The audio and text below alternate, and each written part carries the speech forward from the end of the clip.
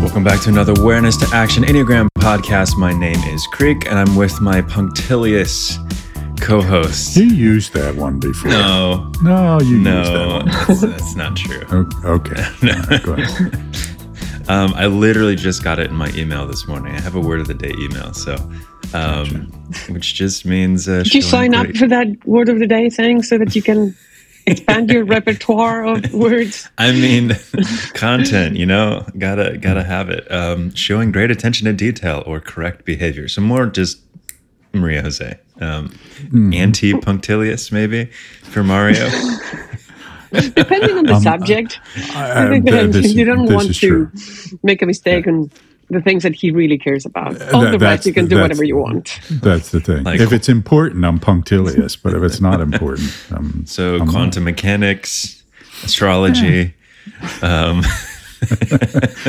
because they're the same thing. They're the same thing. By the way, not to mix. This works for the sixth episode. Devil's advocate. Because there you go. Because and for the 7, because we're wandering all over the place here. But but that's next episode. Yeah. So by the way, not to mix podcasts here, but for movie lovers and particularly for fans of the Enneagram and a Movie podcast, go see Oppenheimer, man. If you haven't seen it yet. Speaking of quantum mechanics, good movie. Did you see it, Maria Jose? Not yet, but okay. I will. I'm hoping to watch it, to see it this weekend. Go see it on IMAX. And Barbie. The real question is, Mario seen Barbie? I have not. Dressed in pink, of course. Now, look, I'm not opposed to seeing Barbie. I've heard it's a good movie. Wearing pink. And to be quite honest, I am a big Margot Robbie fan. So I'll watch pretty much anything she's in. Most men are. Yeah. Yeah, sure. So, So I'll get around to seeing Barbie at some point. Yeah. In pink? Is that the question? I mean, that's the question. I don't know if I have any pink clothes. I might have to borrow some from my. Sounds like an Amazon package is going to be showing up at your door next week. So are we doing a podcast? We're doing a podcast on the subtypes of 6.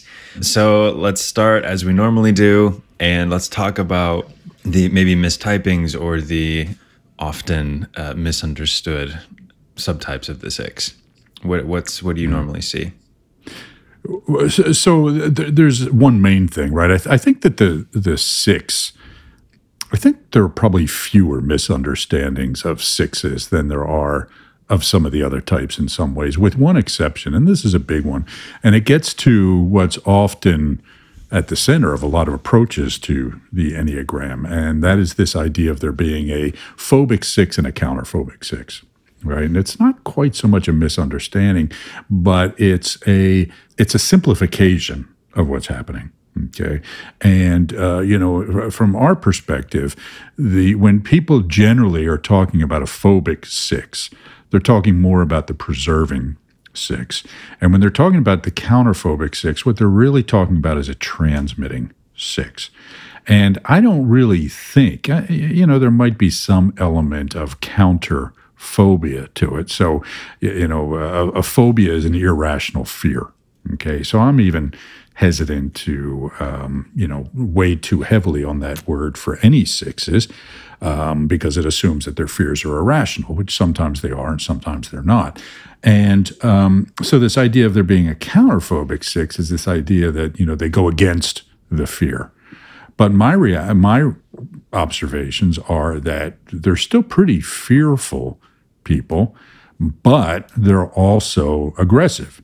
And that's because of the mixing of the instinctual bias, the transmitting instinctual bias, and the strategy of striving to feel secure.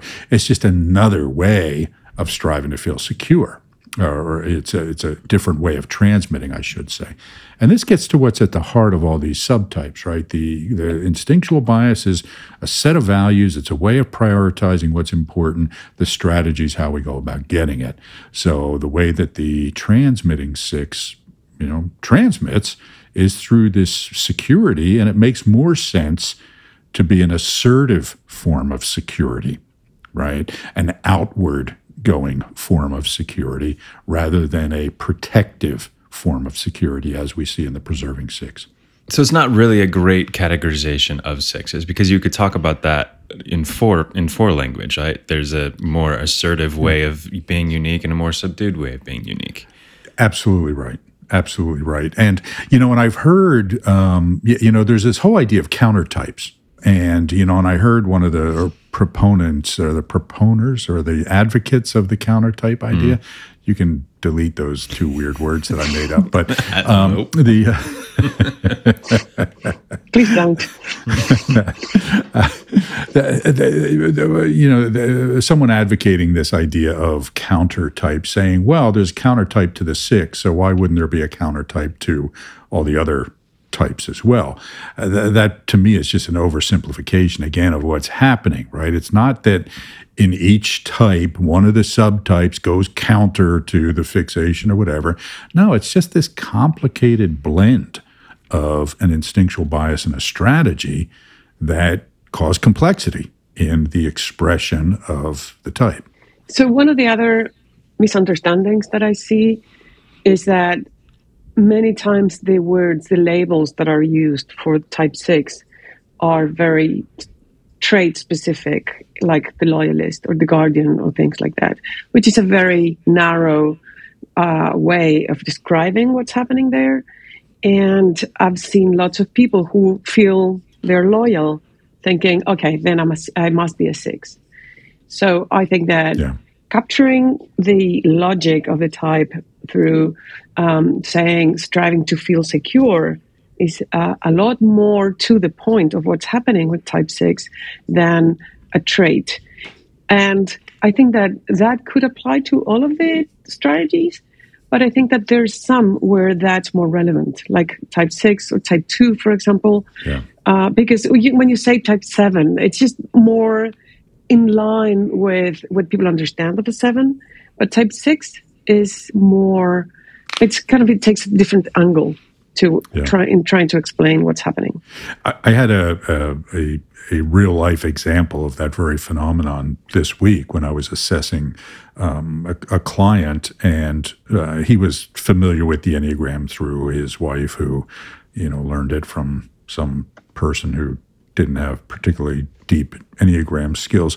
And I was nice, right? I was nice. I could see you saying, how far is he going to go here? I could see you thinking it, but no, I was nice. I watched real-time translation of the words in your head to what came out of your mouth. And he said to me, I'm familiar with the Enneagram, and I'm the loyalist. Right? And this will, we'll touch on this again when we talk about the 7s, because this guy's thinking he's a loyalist because he's family oriented and has some anxiety and that sort of thing. But he's also describing himself as always looking at the bright side of things and, always happy and blah, blah, blah, or at least, outwardly. He's not a 6, right? He might be a loyalist, depending on how we define that, but he's clearly not a 6. He ended up being a preserving 7. So I agree. We really that is not a name that does service to that personality style. Yeah, and I've also seen that 6s are probably one of the types that have the hardest time finding their type in general. Yeah. Because they have traits, or they resonate with a lot of other types. And even more than 9s? I think those two are the ones where I see the most more confusions. Yeah, I would add 4s to that. But 4s is more of a rejection of the whole concept of wanting to fall into a category that makes them like 1 out of 9 every other person on the planet. Yeah. Interesting. Huh. All right, well, let's jump into the subtypes. We're talking about the preserving 6. Who would you like to tell? Maria Jose. There you go. So the preserving 6, it's a combination where the instinctual bias and the strategy reinforce each other. So there is the security need coming from the instinctual bias and also from the strategy. So it's this double dose makes them seem kind of more anxious and They're very detailed oriented. They want to fulfill their responsibilities.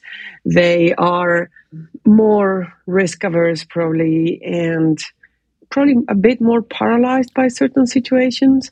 However, and when I think about them, especially at work, but at home probably too, they are so task-oriented and so wanting to do what they should be doing or what's expected of them or what needs to get done, that they're doing things all the time. So it's not like they're paralyzed by everything. They're doing a lot of things. And sometimes there are things that they're probably overwhelming and that they get paralyzed by the risk or not knowing what to do, how to proceed. Yeah, they kind of remind me of little birds making their nest, right? That kind of, if you ever see a sparrow or something and there's that hopping around, kind of quick movement and, and the things that they're doing. Now, nobody's like that 24 hours a day, maybe preserving threes, but, for the most part, everybody else has, on and off times, and the preserving sixes will have an off switch, but it's not used as much, for sure. And it's easier when they know that they have done everything they had to do during the day. It's like there's nothing outstanding. They have an easier time relaxing when that's the case.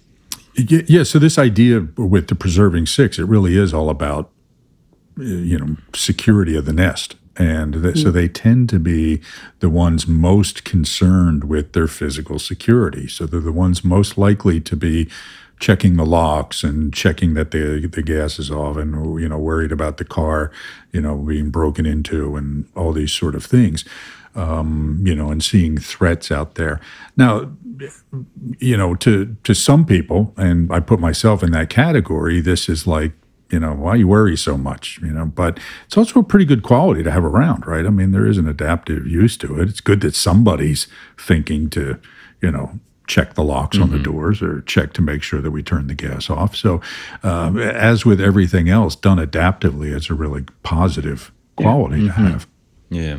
It's interesting because my mom is a preserving six, and I used to think that when she was bringing up the potential risks that I was facing, she was sort of criticizing me. And I would react more negatively than positively to those comments. And like I took it personal. But then I realized that she only needed me to see them and then make sure that I know what to do about it. And she would let it go. So it's much easier, but they just need to have the nest secure and the people in their nest secure. So they will do anything. They usually cannot help themselves like trying to fulfill that need. Mm-hmm. So as for all preservers, we refer to that as the zone of enthusiasm, meaning that's where their attention goes, which what they prioritize the most, which they tend to get the most enjoyment out of. The navigating domain is the zone of inner conflict. And one of the ways this manifests itself is that the preserving six will have a very close-knit group of, people who are like family, if not family, and they tend to be a bit suspicious of anybody outside of that. Right now, this doesn't mean that they're not friendly toward groups, that they don't go out and navigate, but they tend to do it with a wary eye. And so they're reluctant to let new people into the group, at the same time kind of wanting information about people just to make sure that they're okay. Right. So their navigating is in service of, their physical safety. As with all preservers, their navigating is in service of their form of preserving. So, and when it comes to transmitting, again, it's the zone of indifference. Now, again, people will make the mistake of saying, oh, well, I'm self-preservation, but sexual or one-to-one is second in my stack. Because, the significant other is a big part of that safety and security of having that stability of the relationship. But when it comes to transmitting, preserving sixes in particular are not real interested in being out there in a real public way. I mean, that just draws the attention of predators, right? So they don't want to be seen. That's like a nightmare come true. Yeah. It really is. Yeah. So again, the transmitting is a zone of indifference for them. So would you say that the transmitting is often a point of friction for the preserving six? I don't even know that it's so much a point of friction, just as something that's just not on their radar. Okay. Yeah, I think that indifference applies very well. Yeah. There's no need. Yeah.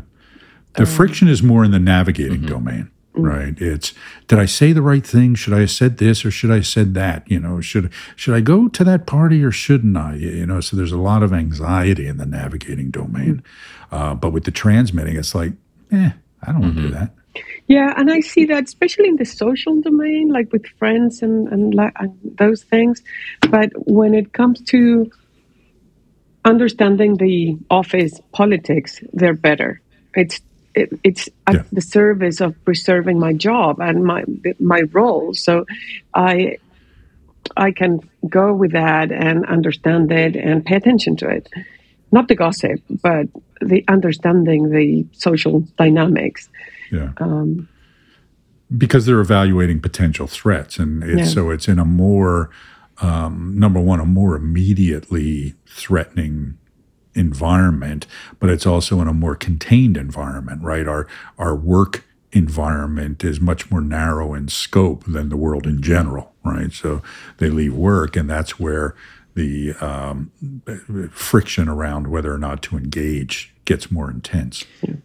Would you say that these look more pessimistic than the other subtypes?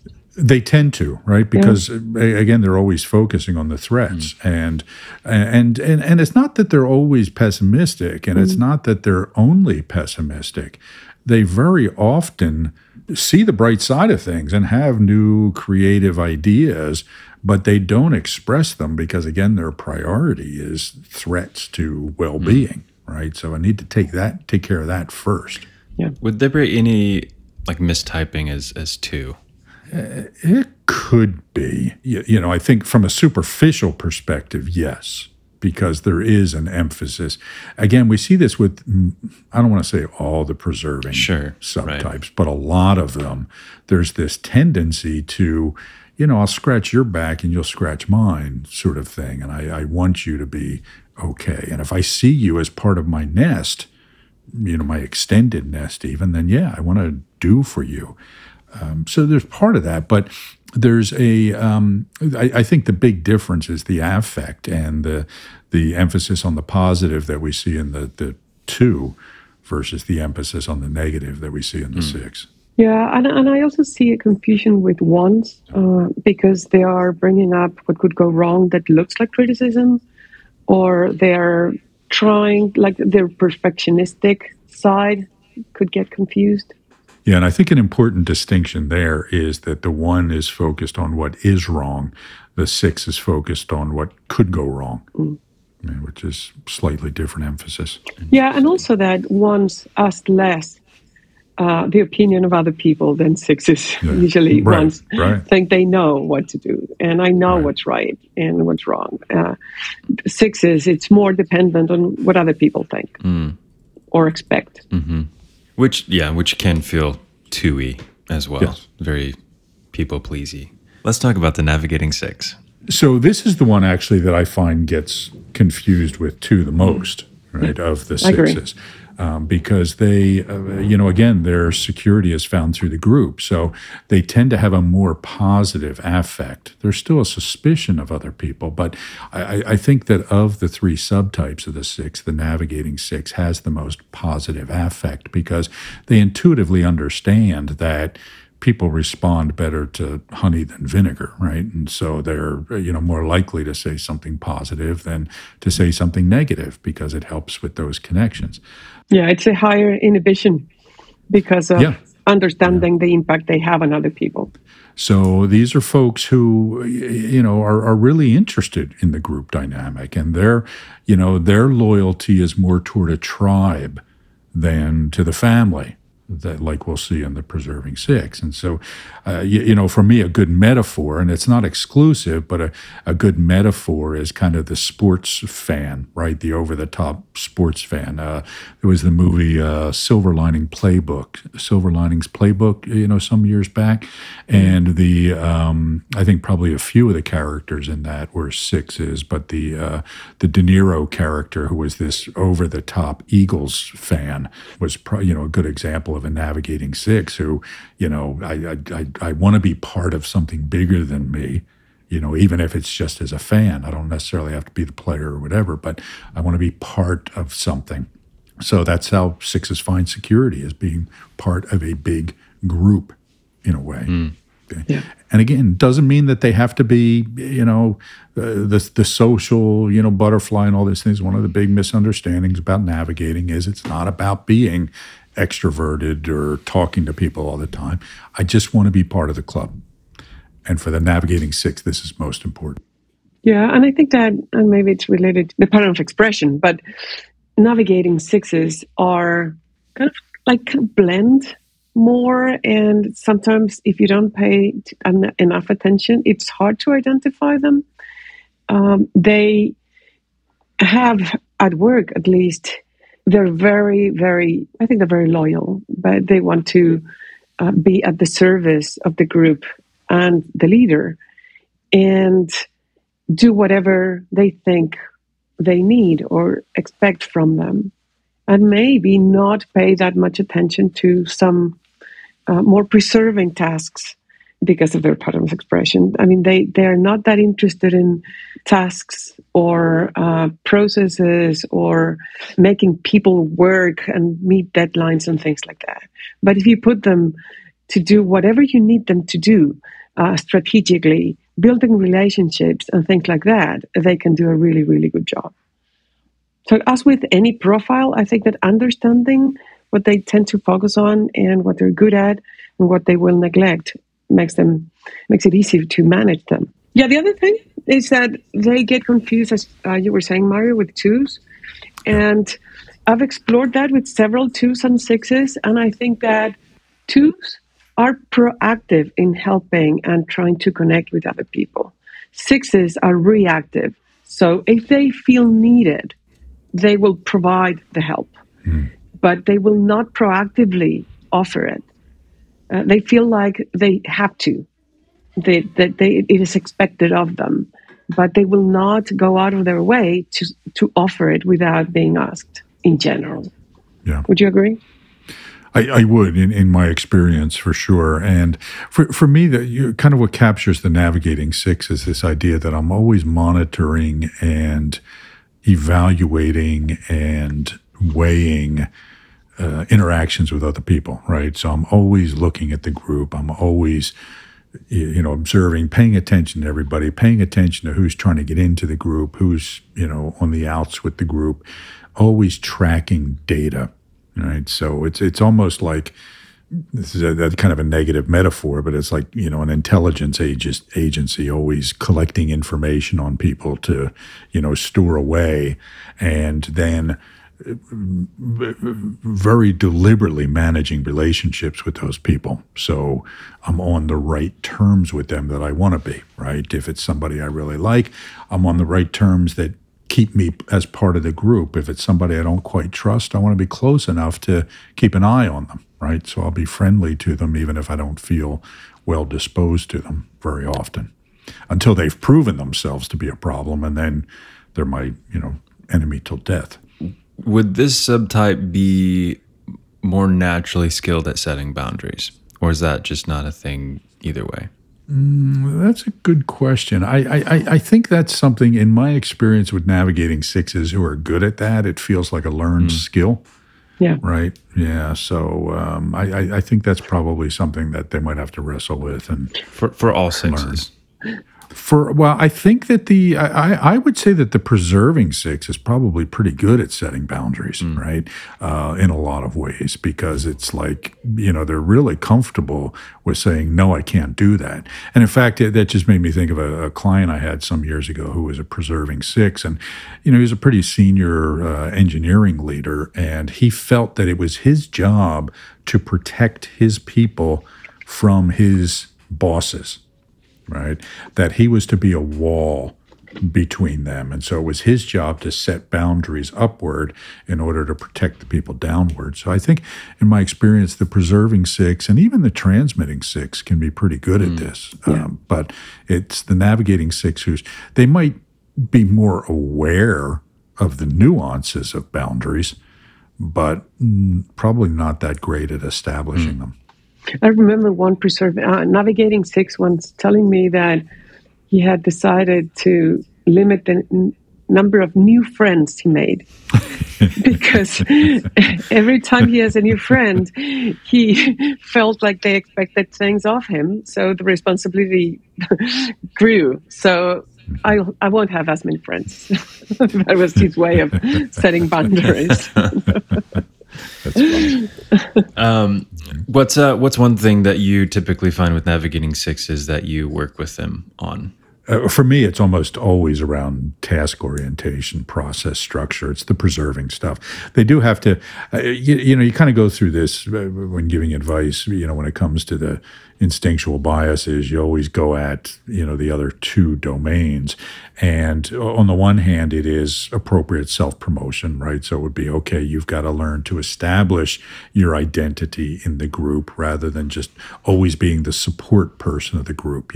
They have a tendency to kind of fall into the, almost like the board secretary, whose job is to keep track of things rather than establishing their own identity. So that's, piece of advice number one. And then it's around process and structure and attention to detail. Discipline and all that. Yes. Maria Jose, what about you? I agree. I think that's the main, and it's what I think I had said before. It's their main, but the trick there is that they probably feel that they're doing a good job by doing kind of supporting the leader, the group, and all of that, but they do not realize how the lack of attention to process and all of that has an impact, a negative one. Mm-hmm. Yeah, so in that regard, with sixes, with navigating sixes, the zone of enthusiasm is navigating, so they just pay attention to that, they enjoy it, they're probably good at it, relatively good at it. But with the transmitting domain, it's their zone of inner conflict. So they don't know how much to transmit. Am I transmitting enough? As with all navigators, but then am I being seen by the group? Am I being valued by the group? Appreciated by my contributions? So it's they wrestle with that usually. And they neglect or they ignore the zone of indifference, which is preserving, as we have said before. All right, let's go ahead and move to the transmitting six. I was going to say that to me, this is one of the most interesting subtypes because it's what we said, that it's commonly known as people call it the counterphobic, but I think that it's the less understood. When you see people dealing with transmitting sixes, they just have a really hard time making sense of what they do. They interpret their behavior in such a different way to what the transmitting six is feeling and seeing that it's really, really interesting.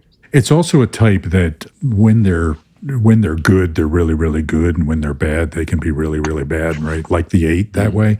You don't want to be around a really unhealthy 8, and you don't want to, and you do want to be around a healthy 8. And it's the same with the transmitting 6 very often. What we see here is a 6. What we see here is a 6 who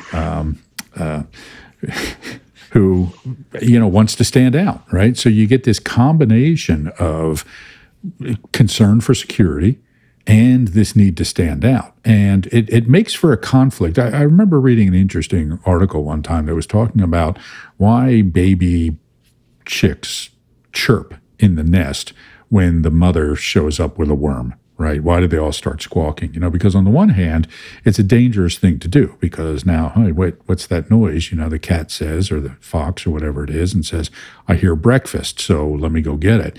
On the other hand, the one that chirps the loudest tends to get fed first. So there's a evolutionary advantage that outweighs the disadvantage in being loud. It may draw predators, but it means I get fed first, so I will be healthier. And with the transmitting six, there's this same sort of conflict, right? I need to put myself out there, but there's also a risk to doing so. So I'm always kind of, on alert and, proactively focusing on my strength and my desirability and my masculinity or femininity. So, and again, I don't want to fall into stereotypes here, but, a positive example of this is the movie Braveheart, right? I think Mel Gibson in real life is a transmitting six, has all the good things and the bad things, about that, often played a transmitting six. And certainly the movie Braveheart is an example of a really healthy, noble, heroic transmitting six. And then you have somebody like Alex Jones, the InfoWar guy, who is a really unhealthy, paranoid, crazy, evil transmitting six, cloaking himself in this macho masculinity and, strength. So on the one hand, he's this blustering, apparently strong person who's really just a fearful coward underneath, right? So both of those elements are amplified. So they can be tricky, but, in general, they're people who are fairly assertive in the world and they can become good leaders. I've seen lots of, transmitting sixes who are very effective and charismatic leaders and can be really strong at this. But again, there's this, wait a minute, where did that come from element to it, right? So they may seem strong and confident and assertive, and then you see this flash of defensiveness or this flash of anxiety that doesn't seem to fit. Would that also lend itself towards maybe a trend? I'm thinking of a few people in my head that I'm not entirely sure are transmitting sixes, right? But there's a level of peacocking and just very opinionated, very go, but there's a crippling self-doubt at the same time about, should I do this? Is this worth is this valuable? Am I doing? But then they do it, and then immediately after it's like, I don't know if it was valuable. I don't know. Yeah, I think you're absolutely right. I think that what happens is they, sometimes when they're going into that, I want to assert myself. I want to make my voice heard. I want to show up at a political rally and, voice all my crazy views. There's it's almost like they have to work themselves up into a frenzy. Mm-hmm. Right, to get it all out there. And then afterwards, when they start to settle in a little bit, they say, hey, what happened here? And did I do the right thing? And so forth. So absolutely. And again, sixes, there is this thing about fear and security, fear and the need for security that undergirds them, which is, again, why they can seem so contradictory, the transmitters. Another thing about transmitting sixes, which applies to other sixes, but I think here it's more visible, it's the relationship with leadership. I think that leadership is usually something relevant for sixes. They look at the leader in a way to find security. And if they don't approve of or respect the leader, they will challenge him or her. In transmitting sixes, I think that's more visible, that's more acute, and they can become a pain in the ass for the leader if the transmitting six does not respect or feel taken care of by the leader. I think too that same thing can apply in family dynamics, right? When they're healthy, and even when they're not necessarily that healthy, they can be this sort of big sort of paterfamilias, the head of the family who's protective of other people and really wants to take care of them and really wants to make sure that they're, all healthy and safe and protected, right? And, both males and females, we see this quality. And so when they're, average to healthy, they're great people to have around, and they take on this caring role for others. That's really a wonderful thing to see. And the more healthy they are, the more wonderful it is. Right. So let's talk about the pattern of expression: transmitting, preserving, navigating. Yeah. So the preserving is second, right? They tend to be really focused on making sure that all the preserving needs are met. And, very often for themselves, but very often for others as well. Those in the nest, those who are part of the family, those who are part of their tribe, and whatever that looks like. And the navigating domain is where they really struggle, right? And again, this is why understanding the distinction between extroversion and being social versus navigating is so important, because they can seem really social and really, navigating if you don't understand the term, because they often have lots of friends and they're often, out there meeting people and schmoozing and being very quote unquote social, but they're really not so great at navigating, meaning that they don't read social cues very well. They don't interpret other people's intentions very well. So they can become really overreactive to something they perceive as a threat that's really not. My daughter is a transmitting 6, and when But I she's realized okay. she's fine, she's great. She's great. She's great. And when I realized that she was a transmitting 6, I started trying to help her develop more empathy and the skill of reading kind of the social cues and navigate better, to a point where I'm asking questions to her and she will say, "Mom, I know what you're doing. I get it. No need. Don't overdo it." But it's something that you can build, even if it's not natural. Mm-hmm.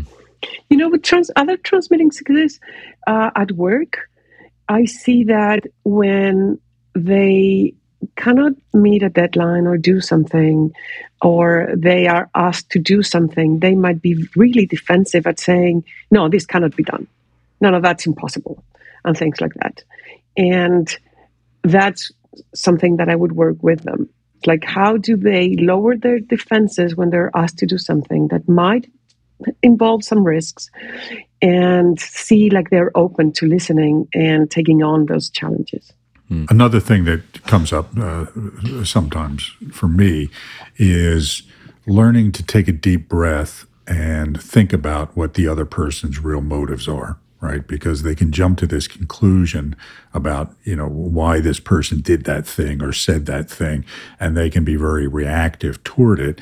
And so very often they benefit from, instead of being so reactive, just taking a pause, thinking, okay, did the person really mean that? Or maybe I should check with them before I, lose my cool. So just taking that pause to understand the real motives can be helpful. Yeah, and also try to, like, for example, when they see a risk, and especially in public, they might get very aggressive at trying to show what the risks are. And people usually don't understand what's going on there.